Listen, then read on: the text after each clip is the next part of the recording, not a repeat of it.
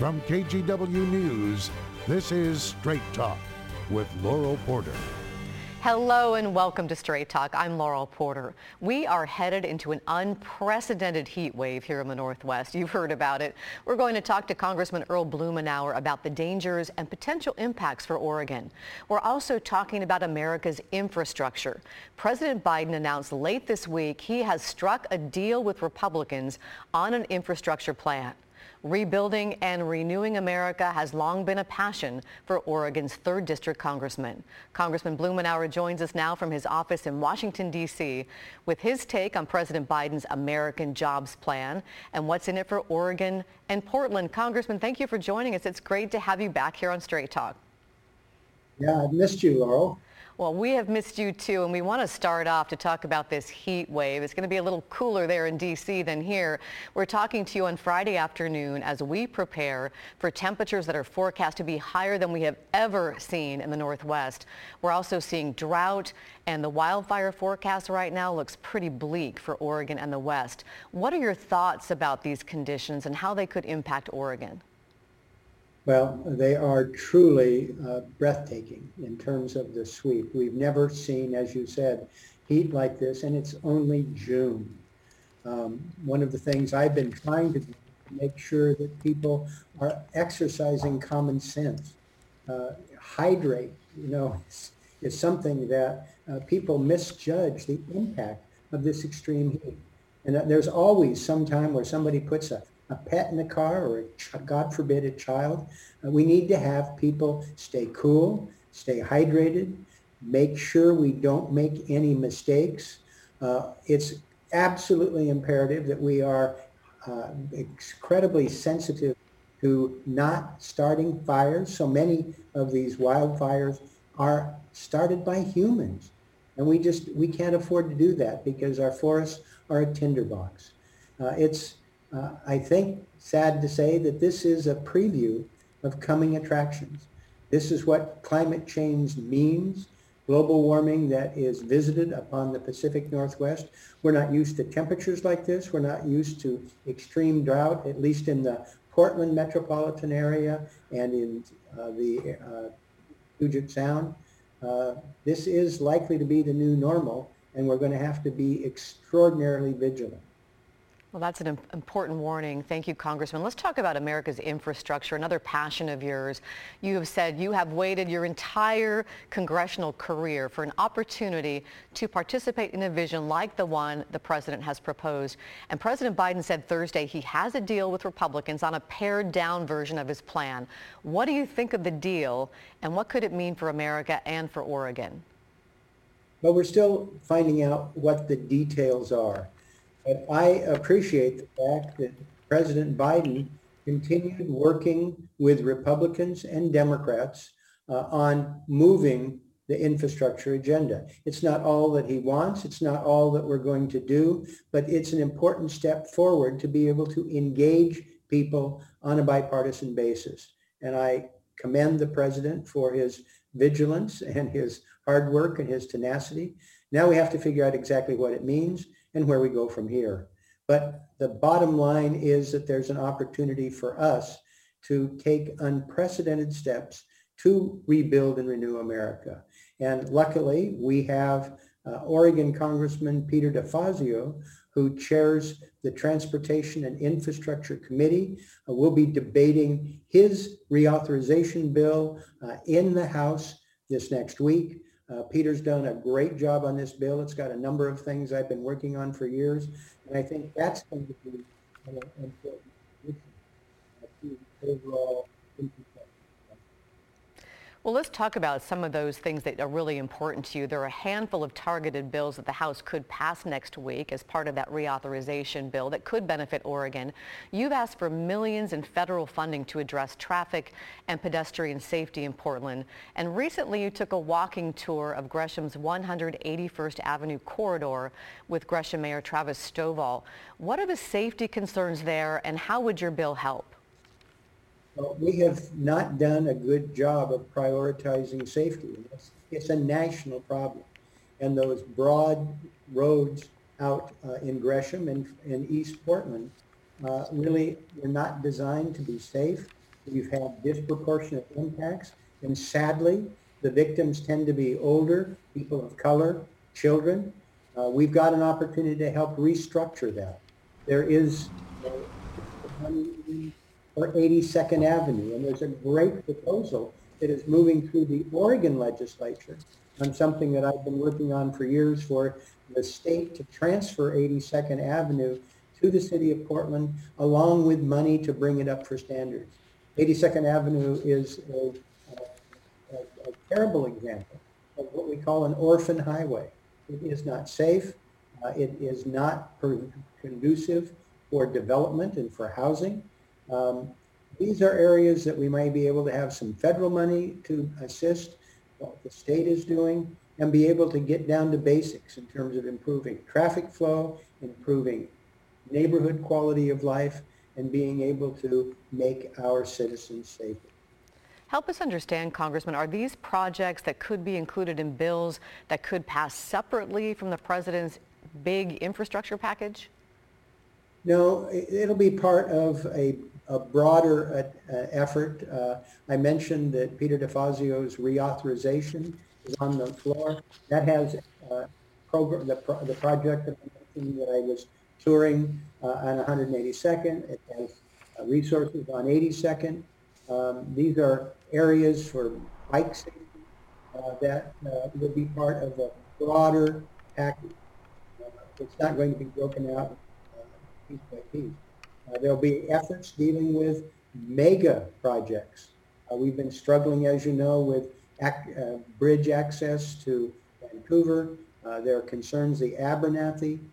There are efforts underway to try and make sure that we're giving people an opportunity to address the Rose Quarter, which was really savaged by ill-considered road and urban renewal projects. The president's big bill has elements in there to try and bring communities back together that were ripped up by poorly designed federal programs. And there's an opportunity, if we get our act together, we may be able to get some resources to solve that long simmering problem. I want to dig into that just a little bit more because next month ODOT is scheduled to make final recommendations on the I-5 Rose Quarter project, including freeway covers. And you and Senators Merkley and Wyden have said you would support federal funding for the project only if the plan included buildable freeway covers that would connect. And you referred to this Portland's Albina neighborhood that was broken up by the freeway system. Help us understand what exactly you want to see in the I-5 Rose Quarter project and why you think it's important. Well, the work that has been done by the Albina Vision Group and neighborhood activists, they understand how poorly that community was treated by state, federal, and local officials. And being able to try and tie those pieces back together, to be able to have more opportunities to recapture the elements of livability, to be able to have more land available for the benefit of individuals. There's a new template, I think, that's possible in terms of development. There's a potential agreement with the school district, with the headquarters of the school district that's there. We're looking at significant redevelopment opportunities there. I think this is a unique moment in time where the school district, the city, the state, the federal government, ODOT, have an opportunity to be creative and try and put the pieces together to heal a mistake that has been a scar on our community for almost 50 years. Let's shift gears back a bit to the pandemic. As more people get vaccinated, the state of Oregon is set to fully reopen soon. Restaurants are reopening. People are going back out to eat.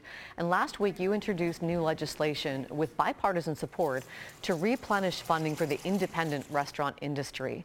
How important is that funding still for Oregon restaurants, even as they reopen? How are they doing? Well, that fund has helped over 1,000 restaurants who were just hammered by the pandemic, but it is by no means solved all the problems. This trust fund that we established was exhausted in 3 days. There were 342,000 restaurants that applied. We're working hard to replenish the trust fund to be able to help the people who need it the most, rather than what happened earlier with the PPP program, the Paycheck Protection Program, where a lot of the money went to rather wealthy individuals. They got concierge service from the big banks, and the little guys and gals were left behind. We've worked to change that with the Restaurant Recovery Act. We have bipartisan support, as you said, to replenish it. I'm seeking $60 billion, which would take care of everybody that was in line. It's really exciting for me to hear from folks when they get these checks. They're able to expand their activities. A lot of people were surviving on savings and just kind of putting together, holding on with their fingertips. This is going to help these restaurants be able to stabilize and to be able to help recover. The restaurant industry was hit harder than any other part of our economy. And as you know, Laurel, these are absolutely essential for our neighborhoods. They're disproportionately women and minorities, veterans, and they're the heartbeat of every one of our neighborhoods. So we're fighting to be able to give them more resources and to deal with problems in the future. This is a $1 trillion supply chain. And it isn't just the restaurants. It's people who provide the linens and tablecloths. They provide the food, the beverages. This is a massive part of our economy, and we want to get it healthy. And they're really an important part of our identity in Portland, and they're still digging out of this pandemic. They're still in a big hole, so I know that'll be helpful to them. Let's talk about taxes on industries responsible for the nation's toxic pollution, another issue I know is critical to you. Up until 1995, oil producers and petrochemical companies paid into a super fund to help pay for toxic cleanup, but the Republican-led Congress at the time let those taxes expire, and you want to reinstate those taxes. Why, and how likely is that to happen? Well, it's very clear that the Superfund problem was created by the petrochemical industry.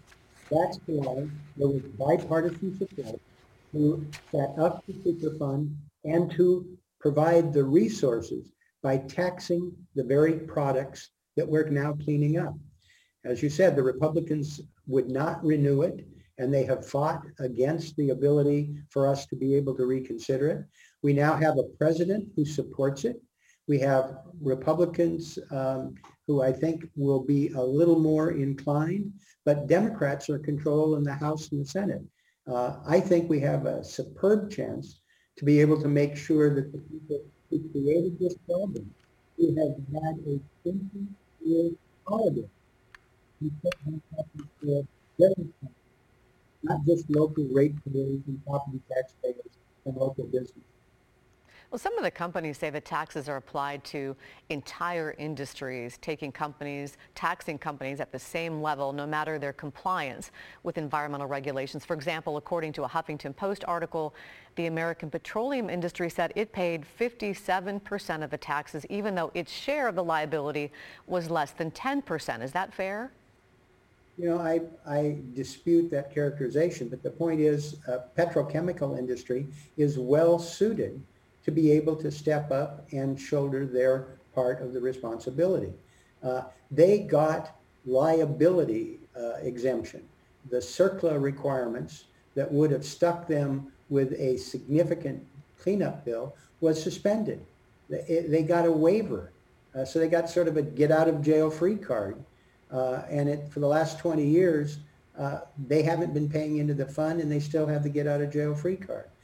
It's absolutely appropriate. The petrochemical industry is responsible for this, being clear that trying to pick and choose winners and losers, if you do that approach, you could end up spending more money just trying to pin liability on people. That's part of what's going on now as we're trying to clean up the Portland Harbor. There's disagreement about which of the over 100 different potentially responsible parties are going to shoulder their part of this liability. if we have the petrochemical industry as a whole paying for it, and we don't try and refine a very precise percentage, which is very hard to do when you're looking back in time. Let's just have them pay into the fund. If they all pay into the fund and they all get liability exemption with CERCLA, they're ahead and the community is ahead. And that Superfund cleanup in Portland, that quagmire's been going on for decades. Congressman, it's time for us to take a break. But coming up next, America's honeybees are in trouble. What Congressman Blumenauer is proposing to try to save the country's critical pollinators. We're back in 2 minutes.